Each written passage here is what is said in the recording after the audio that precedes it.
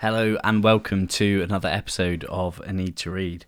This is a book review episode about the book Why Buddhism is True by Robert Wright. This book has taken me about a month to read, admittedly, but it's just I've got very excited and ditched my Kindle as soon as I landed back in the UK. That's worth noting. I'm no longer in Bali, so you shouldn't hear any chickens in the background. If you do, then it's something's wrong with your ears. It's nothing wrong with my recording. I'm back in England for a multitude of reasons, one of which was my laptop broke, which is particularly boring. But I had insurance back in England and I didn't have it in Bali.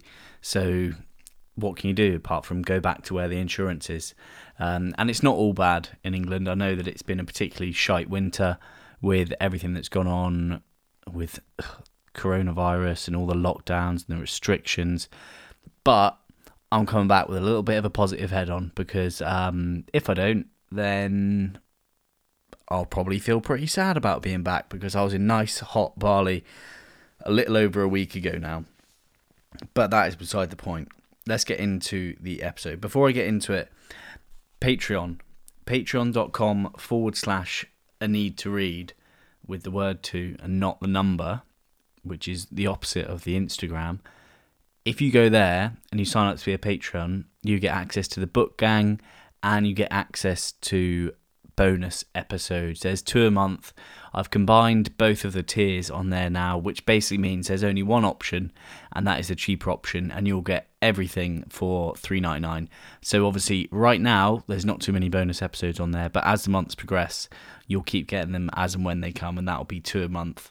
So I mean, for £4, it's not that bad, as well as being part of the book gang with live Q&As and stuff like that. It's great news. So, look, if you feel like you like what I do and you want to support it in an extra way that does a little bit more than a clap on a Thursday night, which none of you have been doing, might I add, just head to Patreon. Secondly, this podcast is sponsored by BetterHelp. BetterHelp, I'm very proud to have them as a sponsor, and I love seeing people getting therapy through something that I'm encouraging, which is mad, because therapy will change your life. With BetterHelp, you get 10% off of your first month of online therapy, which is already cheaper than your standard face-to-face counselling and therapy. So head to betterhelp.com/need to read. You get 10% off your first month, which is roughly about £40 a week, which is roughly cheap in comparison to most other places. So you know what to do. If you're thinking about it, go and do it. If you're not thinking about it, don't worry about it. Let's just get into the episode. Now, Buddhism, as an idea, as an ideal, I like it. I think it's one of the only religions to be free of a strict dogma or a strict bunch of instructions of how to live and how to treat your neighbour and not eating fish or just some of the questionable things that come with other religions. Buddhism doesn't really seem to have that controversy, so I like it for that. I also like it because it's very centered on just doing the right thing. In Buddhism, there's a concept called the Eightfold Path. Now, that is, I'll go into it. There's 8 things, weirdly, in the Eightfold Path that you need to do right. So there is right intention. So are you committed to living passionately? Do you compassionately? Sorry. Do you have the right intentions? Are your intentions pure? And there's right understanding. Like, are you seeing everything that you need to see? There's then right action.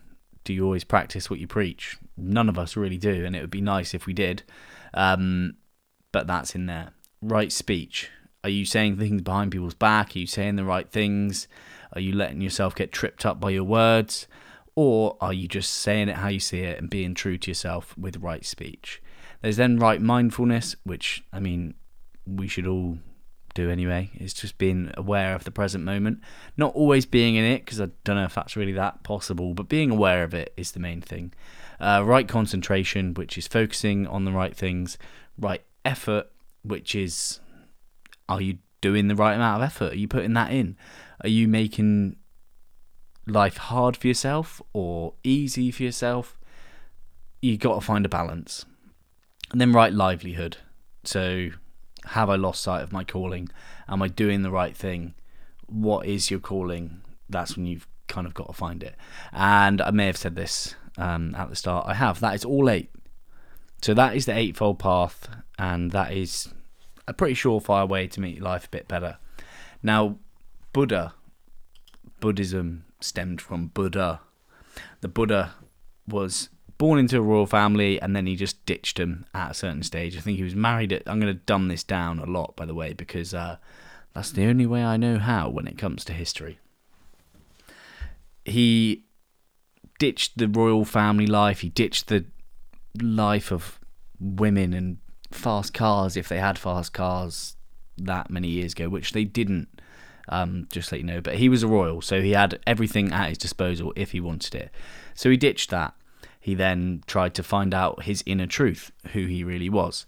And somewhere along the line, he decided that he needed to sit under a tree and just do nothing apart from meditate until he found that inner truth and that inner peace.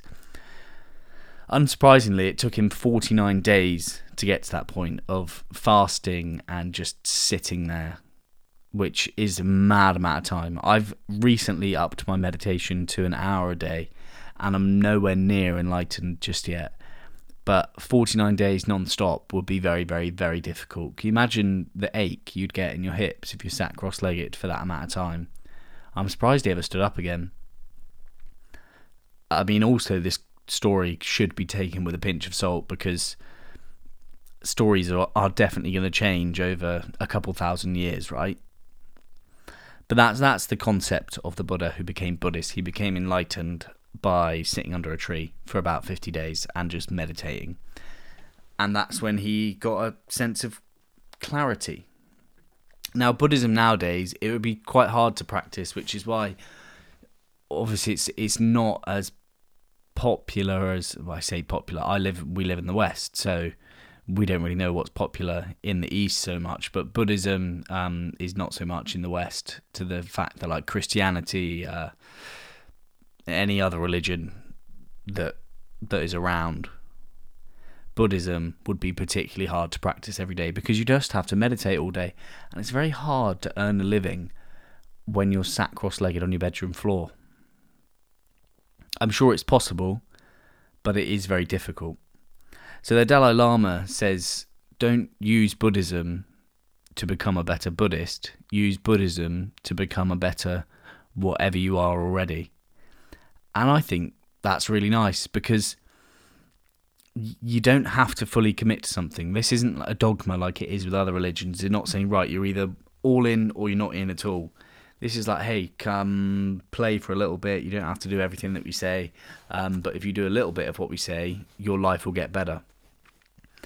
And I think that's just the concept of Buddhism, is that there is no rules.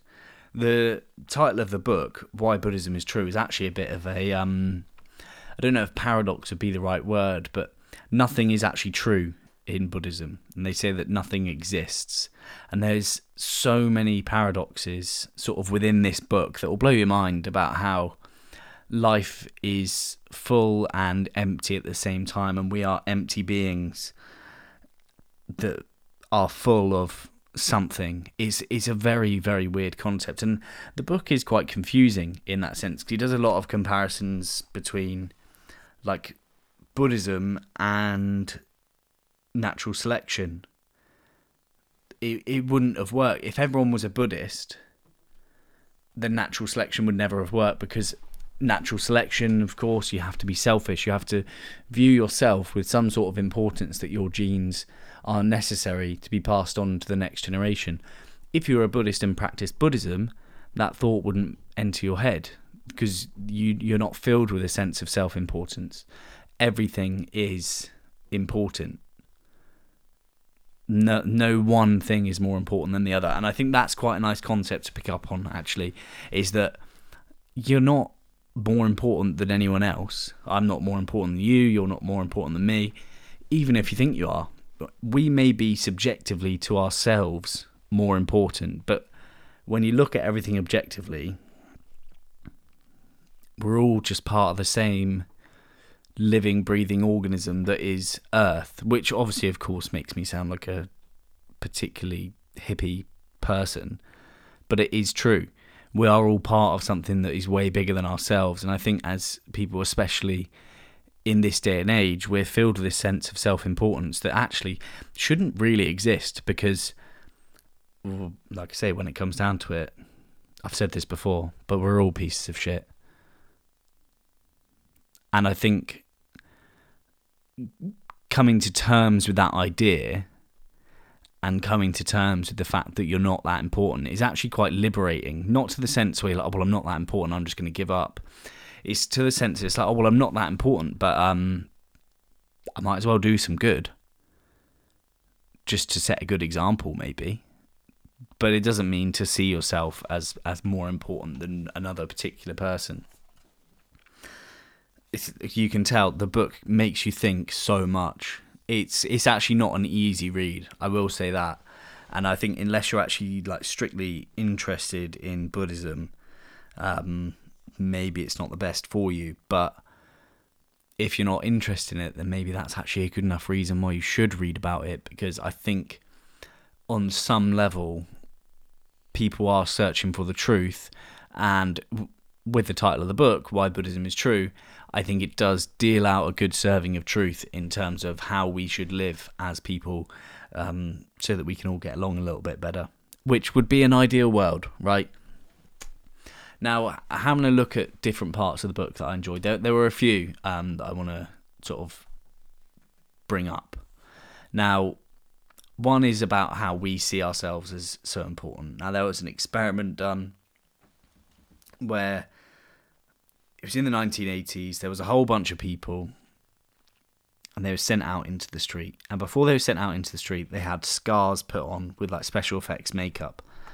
And then some of them, before they went out to the street, were like, oh, we just need to touch up your scar. And they actually took it off completely. So there was nothing on their face. But when they came back for their interviews after going out into the street and having conversations with people, they were pointing out reactions on the video of the person they were having the conversation with, saying that, oh, that's when they were looking at my scar, that's when they were looking at my scar. It's like a self-consciousness, and the self-consciousness comes from a sense that we're important, right? Although obviously you are important, you are loved, you are worthy. Everyone tells you that on Instagram at the moment, so you should have that as a good pillar to work from. But the whole point in Buddhism is, of course, that you're not that important, and we all think that we're more important than we are, and we think people care more about us than they actually do. So basically, the point in this experiment was to point out the fact that people are so self-conscious of things about themselves, they are allowed to be taken away from the present moment because they're worried about what other people think. And it was actually proved, obviously, in this experiment that people worry about what other people think far more than what is necessary, which is strange, right? We probably all knew that. Another thing that I liked about Buddhism and about the book is the instructions when a feeling comes up, be that anger, hatred, anxiety, whatever that feeling is, you have to do the RAIN method. Now, the RAIN method, I'm pretty sure I've been taught this in CBT therapy before, but can't remember. So with RAIN, the R stands for recognize the feeling. So firstly, you just recognize that the feeling is there and you're like, oh, you're right, here you are. And then you accept it rather than trying to drive it away. You know, like when you're going to start crying, you're like, oh God, don't do it, don't do it, don't do it. And you try and like push the feeling away. Rather than doing that, you should just accept it and accept that it's there and that it's just shown up out of nowhere and that you can pretty much do nothing about it, apart from what's coming up next is the I in RAIN, which is investigate it. So you investigate the feeling and how it's like, what's the physical symptoms of that feeling. With anxiety, like if you've got a tight stomach, is your breathing increased, your heart rate increased? With anger, do you feel like a hot flush? Do you feel like the emotion coming up from your heart in terms of rage? Look into that and investigate it. And then the N stands for non-identification. Now, that can also be like non-attachment. It's difficult to not attach to your feelings. And everyone will tell you nowadays, oh, you are not your thoughts, you are not your feelings. But obviously they are part of us. So there's no point in trying to like completely detach from them. But just to know that they're not actually part of you. I know I've just contradicted myself there. But I mean, what can you do about that? Everyone contradicts themselves from time to time. Books like this make you think, and I think that's obviously a good thing, is it gets you thinking, it gets your brain ticking. Sometimes you don't agree with it. I do think like non-attachment is great. So you're like, oh no, that's just anxiety, that's just turned up, that's not part of me. That is, it's strange, because are you accepting then that the feeling's shown up, or are you just not accepting it because you're not identifying with it? It's something I'm going to have to look into a little bit more. But that was an interesting thing. So the RAIN method. So recognize it, accept it, investigate, and then non-identification or non-attachment to the feeling that has shown up. Another interesting part of the book is essence. So essence of people, like you'll probably have an essence of me. You'll have made your mind up of what type of person I am, if I'm a good person, if I'm a bad person. And anything that you hear about me, my behaviours, you'll attribute that to my essence. So if I was to do something good, if I was to do some charity work, if I was going to go and build a school somewhere, if I was going to go and teach some kids how to read, or whatever I did that would be seen as sort of wholly good, you'd be like, oh yeah, Ed will do that because he's a good person, based on the assumption that hopefully you think I'm all right. That's what you'd attribute to. You'd be like, that's not surprising because he does good things. Whereas if I was going to do something bad, if I went into Tesco and I reached for the last bag of Maltesers and some old lady also reached to grab for it, and then I punched her in the face, you might still attribute my behaviour to my essence and be like, well, that was a one-off. Whereas really, essence of people doesn't exist. Let's say, for example, you thought I was a bit of a dickhead and I then did something good. You'd be like, oh, that's just a one-off. That's not his usual behaviour. That's just a one-off. He's still a bad person. He's still a dickhead. And I think we make these judgments about people all the time. I can think of so many people that I think maybe aren't the soundest people in the world. And if they do something good, I still don't even think that it's that good. I'm like, oh, well, they're just doing that to try and better their image. Or I try and come up with all these different reasons why they did it, because it doesn't suit my narrative for that person. Whereas in Buddhism, you'd look at it as every action that someone's taking comes from like a clean slate. So when I do something good, I'm therefore a good person, ignoring the essence of what I'm doing, because we each have a choice, and the choice is only here in the now. Very power of now of me to say. But you get a choice in each moment to either do good or do bad. And obviously, essence is built up around people from when they do good things or when they do bad things. And you kind of build up that image and you pick your narrative for that person, whoever they are. But it doesn't exist, is what the Buddhists say. There is no essence of anyone or anything. Nothing is wholly good or wholly bad. It just is.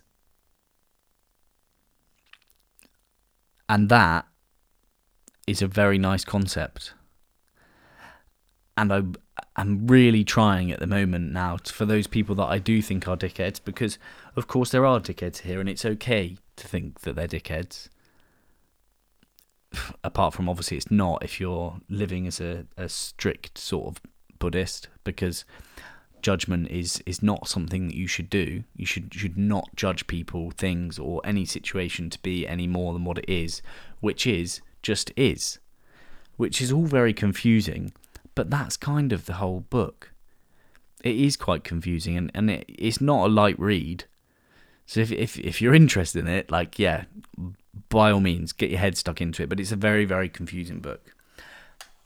In one part of the book, he talks about Buddhism and meditation as sort of like the Matrix. Now, if you've ever seen Matrix, you'll know what I'm talking about. If you haven't seen the Matrix, I'll give you a very brief overview that some giant robot overlords keep humans asleep in a comatose state in these fleshy little sacks, and they let them live through a simulation, which, hey, could be the case. We don't know that. They could just be toying with us by making that film and sending it down to us, even though we're on another planet in these fleshy sacks and we're just living through a simulation. Think about that for a moment. But don't. So there was a glitch in the Matrix. Neo, Keanu Reeves, is given a choice of either opening up to the world that he's actually in and leave the simulation, or forget that he was ever given the choice and stay in the simulation and just live that life. And that is the red pill and the blue pill moment, which you may have heard of before. And the red pill is to wake up. And Morpheus, who is kind of his mentor in the film, says, hey, I can only show you the door. You decide whether or not you walk through. And that, I love it. It's like taking a horse to water, can't make it drink. I can only show you the door. That's all I can do with these books, right? I can only show you the door to the books. You get to choose if you walk through and start reading and start taking all the stuff from books and maybe improve your life. Who knows? Who knows? I can only show you the door. I'm not likening myself to a mentor for anyone or Morpheus, but that's where that part of conversation went. That's the good thing about not editing podcasts is I feel no fear of messing up, because I just go. I just talk. And wherever I go, that's where I go. But anyway, the Matrix, he takes a red pill in the end, sorry for the spoiler, and he wakes up. And I think when you start meditating, that's what you do. You get a general understanding for this non-attachment, this non-judgment, as difficult as it is. Now, I've done about 137 hours of meditating now, and I've started doing an hour a day, like I said, and it is really, really difficult. And it's not that I'm chasing enlightenment or wanting to be a Buddhist. Like, I meditate because if I strive for maybe enlightenment, maybe that is the reason that everyone meditates. If I strive for it and fall short, my God, it'll be better than not striving for it at all. Because enlightenment doesn't really exist, or hasn't existed since the OG, the Buddha, Siddhartha, somebody, got enlightened. No one's done it, apparently. But a lot of people have tried, and a common theme with pretty much everyone I know that meditates is that they would never go back to not doing it. And meditation is one of those things, and I'm just going to have a chat about it here because I think I've spoken enough about the book for you to know if you want to read it or not. But meditation is one of those practices that if you get it locked in to your everyday life, then you'll never look back. It is amazing to sit there. I mean, you start off doing like 10 minutes and you find it super, super, super, super difficult, and most people at this point give up. And I think they say that the reasons why you think you can't meditate are the reasons why you most need to, because people will sit down but my brain's just too busy. That's exactly why you need to meditate. This is plain and simple. The reasons why you think you can't are the reasons why you need to. I'm doing an hour a day because, yeah, granted, I've got a bit more time than everyone else, but I don't want to take up my time in the day. So I just get up half an hour earlier, and I've added an extra half an hour onto my session. And at the end of the book, he says, the difference between half an hour and 50 minutes of meditation is big, but the difference between half an hour and 90 minutes is ridiculously big. So I'm even considering pushing it to 90 minutes. Because I just, I don't know what's on the other side of it, but from everyone that speaks about it, it seems pretty cool. And I wouldn't mind knowing about it. So I might just do a month of 90 minutes a day and see where I'm at. I can guarantee that I'll feel better for it, but whether I feel better enough to know that it's worth doing that continually, who knows? who knows? But yeah, so that why Buddhism is true. Is it true? Who knows? True is not a thing. There's nothing that can be true or false because nothing is anything according to Buddhist philosophy, religion, theory, whatever it is. The book's by Robert Wright. I gave it 4 stars because I was interested in it. It was just quite heavy reading, and it does back Buddhism with science and poses a good argument against it as well, which is obviously important in a good book because it's a well-rounded argument. But if you want it, head online. It's Robert Wright. Get it from wherever you get your books from, or shops are probably opening up soon. You can go to a nice little bookshop, see if they've got it in there if you're interested in it, and if not, at least you can just go to a nice bookshop and have a good day, because you've probably been stuck inside for so long. So to round it up, that was a book review. If you're new here, then thanks for listening. Please do go back and have a listen to some other episodes, because I probably chat a lot less shit on those than I have on this one. Lots of good guest episodes recently, lots of good ones coming up as well. I just want to say, join my Patreon if you think what I do is cool. It's only $3.99 and you get loads of extras. If you need therapy, go to BetterHelp, or in fact just go to a therapist, whichever way. I don't really care how you do it, but if you want 10% off, go to betterhelp.com/a-need-to-read. But that has been my first book review for a little while, I think, and I've waffled on for far too long. But thank you so much for listening. You're all absolute legends. I'll be back soon. Love you, bye.